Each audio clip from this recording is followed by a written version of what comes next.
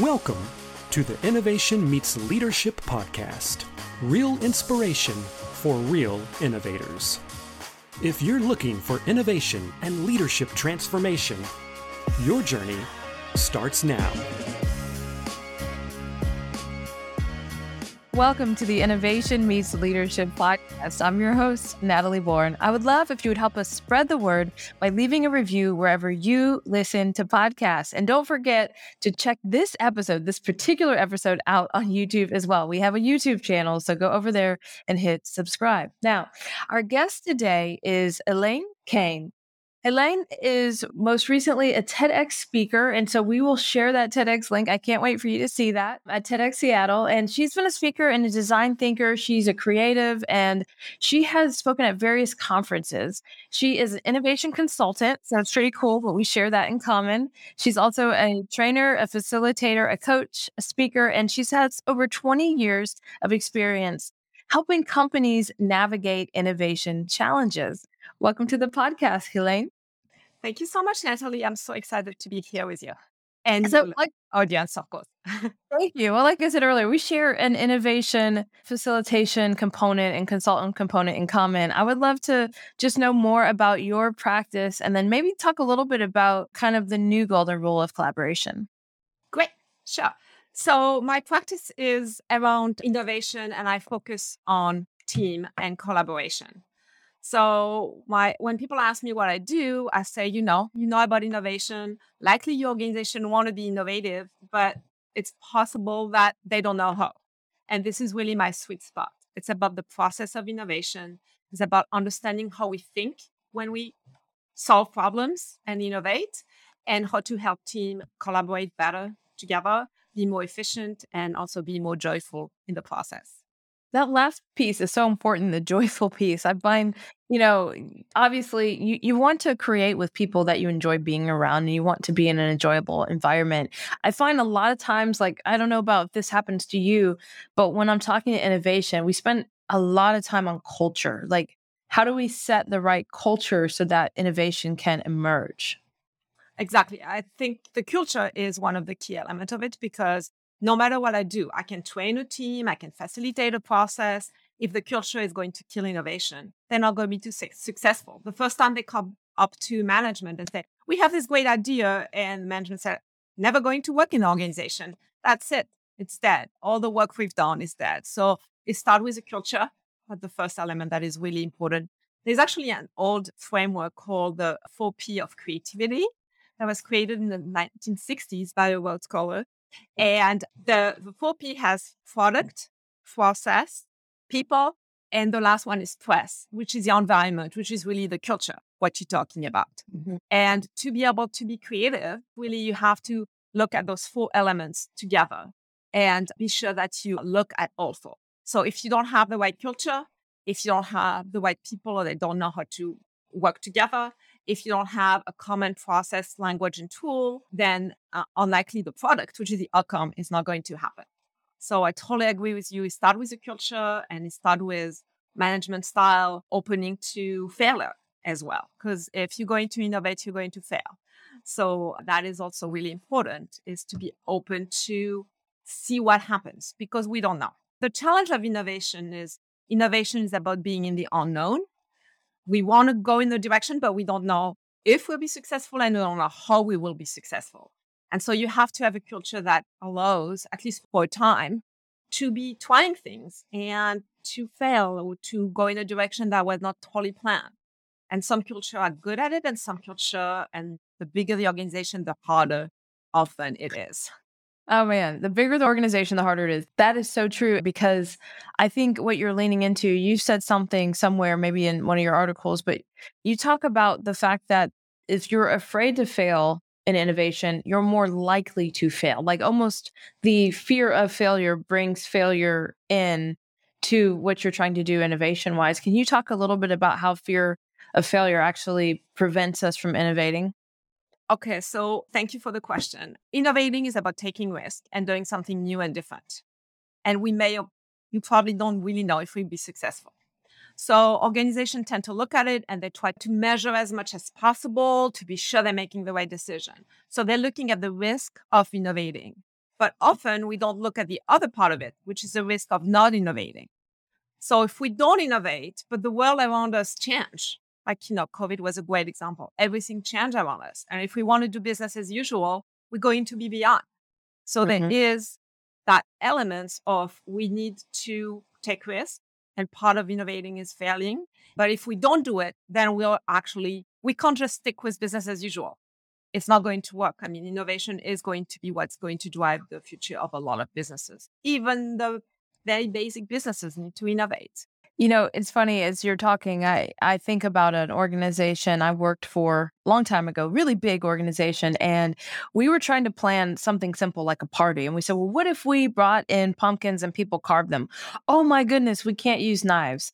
Well, what if we, did a barbecue by the lake? We had a little lake out in front of the thing. Oh my gosh, what if someone falls in the lake? And it was so funny because they created this culture where every time you throw out an idea, it wasn't like an improv team where they'll say yes and it was a no, no, no. And you can see how when a culture has an environment of no, people can't flourish, they can't be successful, and they can't bring their best ideas to the table. And then your smart people, they get frustrated. They just leave because they don't want to put up with always being shut down before an idea can even before it even comes out of their mouth, right? It's being shut down. Exactly. Everybody's creative, and you need to find a way. And I'm talking corporation in a corporate environment. We solve problems. That's what we do as humans. And we want to solve problem in our job. And solving problem, we innovate. But if that is shut down, then it's a big part of it that is shut down. And you either really unhappy or you leave. Or you just do a basic job and I'm not going to put anything more. And so really an innovative culture want to encourage people for their thinking and for their wild idea and for taking risk within some constraints. You can definitely have constraints, and designers are really good at designing within constraints. So it doesn't mean that we always go crazy, but it can be, for an hour, we're going to throw any idea, including the wild one, before we decide how we want to do the party or anything else. So it's be able to be open, look at a lot of options, have everybody have a voice, and then there might be a time that we make decision. Yeah. This is actually one of the key principles I teach is the principle of dynamic balance. Like in a creative process, there's two things we have to do. The first one is diverge and looking at option.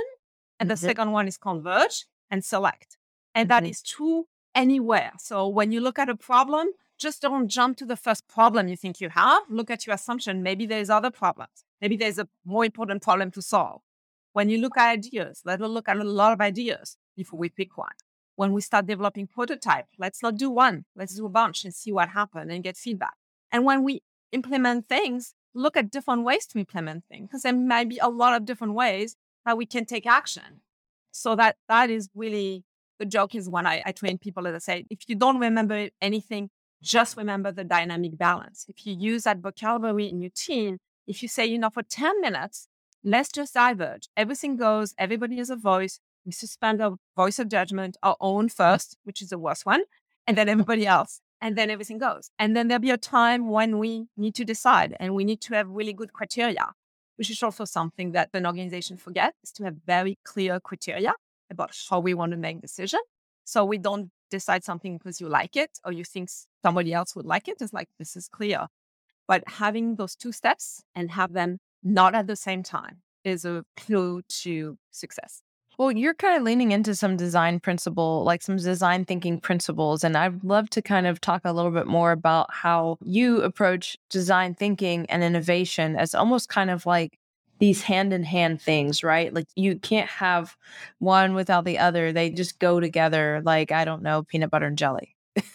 Yeah, I mean, design thinking is one of the core process I use. So I use a mix of design thinking and creative problem solving or foresight together. And for me, that's the core of innovation. I know there is other process, but at the higher level, the principle of design thinking, and I would make it simple.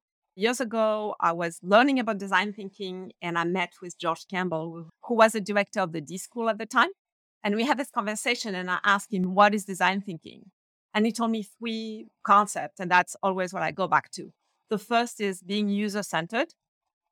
The second one is being prototype-driven. And the third one is being iterative. So user-centered is whatever you're going to do when you innovate, you create change. And so people are going to be affected by the change. It could be the end users, but it also can be people that need to implement that change.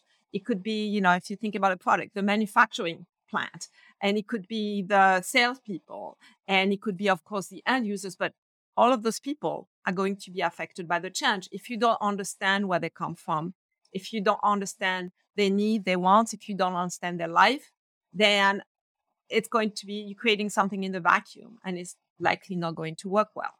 So user-centered. And that's something you have to do all through the process. So it's not like, we have the research department talking to a few people at the beginning and then we talk to them at the end. You want to, as much as possible, embed them as you're learning more about the problem, about the ideas, about the prototype. Have them and get feedback as you go along. The second principle is prototype driven. And this is really important because we often spend a lot of time talking about concepts on a piece of paper. But change is not about concept, it's about the reality and how it works in our life. So creating prototypes, and particularly, early prototypes that are cheap, that are fast to make, and that are enough to get a better feedback than just an idea on a piece of paper. So you can show it to your friends, you can show it to users, you can show it because words, everybody's interpret word differently. But if you have a drawing, that's going to be more specific. If you have a mini video of what the experience could be with your new idea, that's going to be more specific. You can create a flow chart. So there is, and it doesn't have to be only product, because prototype for products, that's easy. But my challenge is to all of us is there is always a ways to prototype something. That doesn't take a lot of time and a lot of money, and that's going to give you better feedback than just a word on a piece of paper. And the third one is iterative, because innovation is really a journey, and we're going to learn along the way. And part of it is failure, and really embrace early failure, because early failure is not really failure, it's about learning. And so as we show idea to a few people and they're like, I don't really understand why you have this on the top left of your homepage. I was like, okay, I'm going to change it. So things will change again and again. And if you're ready for that, if you embrace that nature of it, then it's going to be much better than if you expect it's going to be linear, a nice funnel that will be nice and you're going to meet all your deadline and everything will be fine. That doesn't work. And so then you get into, you have to backpedal, then it creates more drama and all of that. So embracing the iterative nature of the process, I think, is really important. These are so awesome. Thank you for breaking these three concepts down. I do think these are just the kind of the pillars of design thinking.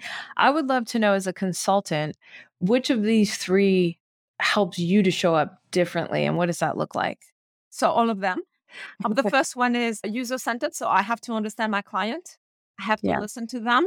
I do all my work is customized, because I don't think I can put something in a box and it works and I can sell everything to the same client, because I want to. So I really start with listening to my clients, talk to them, understand what they need, they want, what the challenges are. I try to really avoid talking solutions. Sometimes clients come and say, I want this.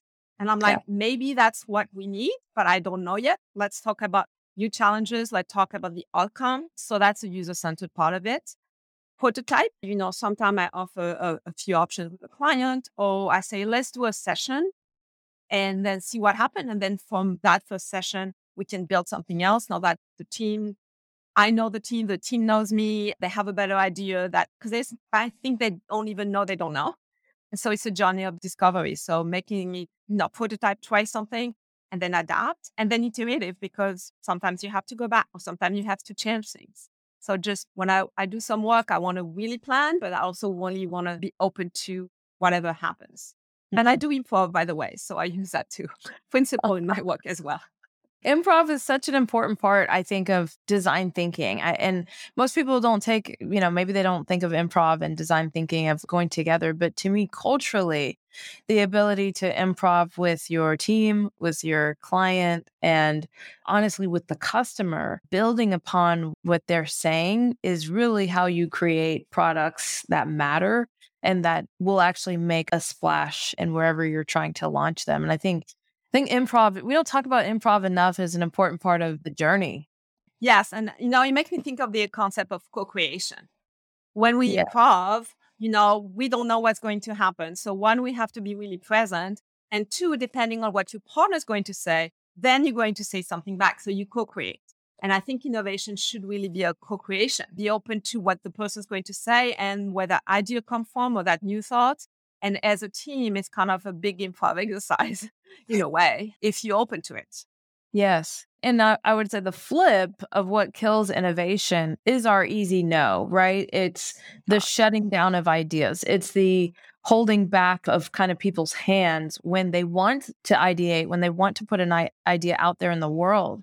And I think that culturally, that's really where we stunt the growth is when we say no or when we limit their ideas, when we limit their thoughts by saying, we've already tried that before, or that will never work, or no, right? That's just not something we're going to do. Instead of saying, well, what if, or yes, and, or how could we, or what would have to be true for that to happen?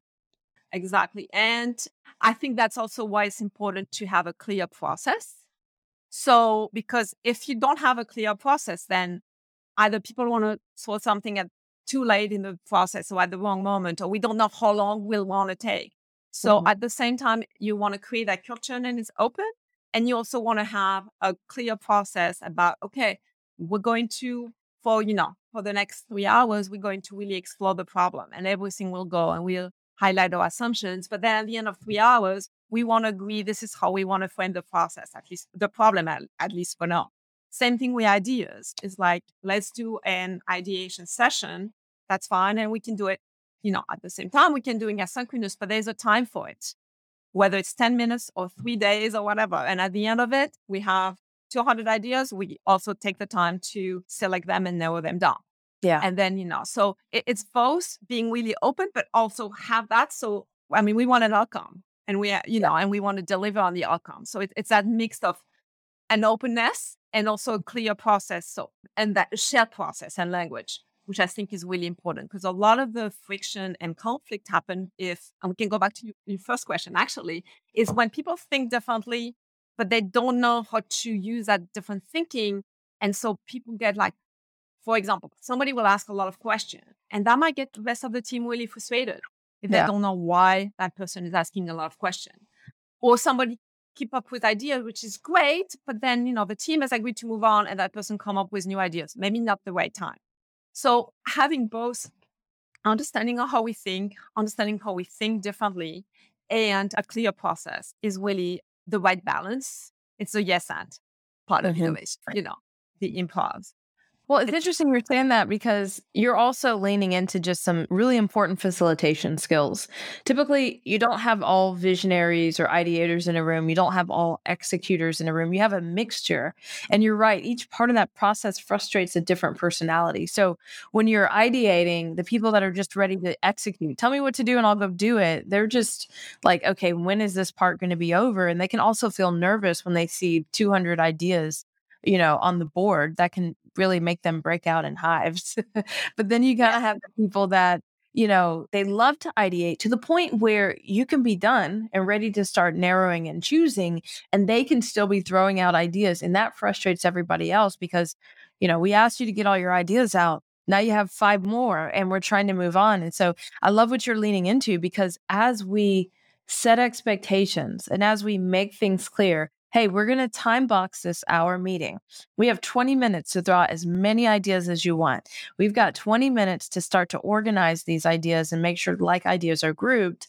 And then we have, to another 20 minutes or 15 minutes to decide on next steps, like help people's brain wrap around how the time is going to be spent so that they can bring their best self to the meeting and they're not frustrated too.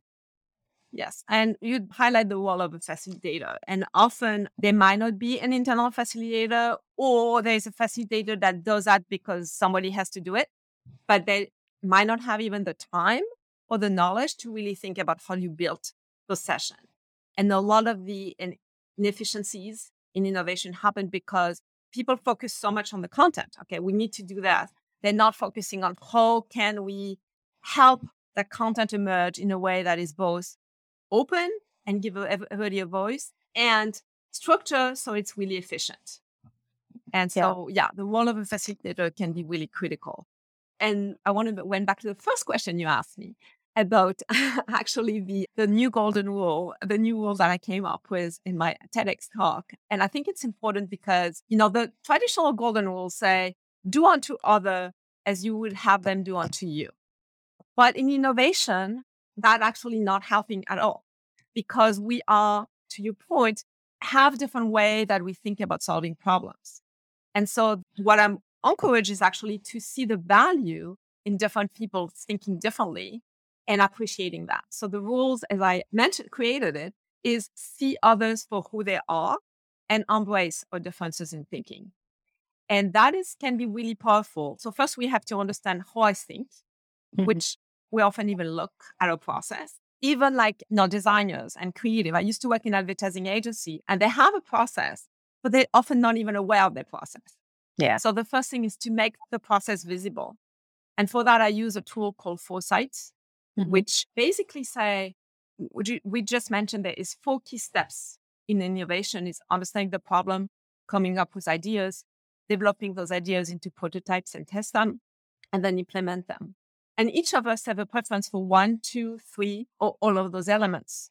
But what happens is when we work with people that have different preferences, then we get frustrated and we're not sure why somebody is not thinking like you are. And they should be thinking about it. Why are they stopping after one idea? I have another 100 and nobody's listening to me.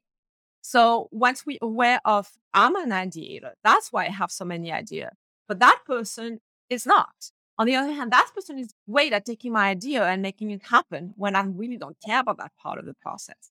So you can understand where your preferences are, where the other, and you can map the whole team, which makes it really interesting because it really gives you a map of the team dynamic. And then the team understands better where the frustration is. The team can also see that if there is an area, let's say, of low preferences as a team. So I have this team and they were very high on ideation, very high on implementing, but they were low on developing. And so they look back at the track record on innovation. And what happened is they had a lot of ideas and they were rushing to implement them, but not take enough time to develop them. And so they have a high rate of failure. So when you start seeing that, then you can put in place trainings, tools, saying, well, we need to be sure that we're not skipping that development stage that we may not really want to do, but we have to do it. So that's really the power of awareness.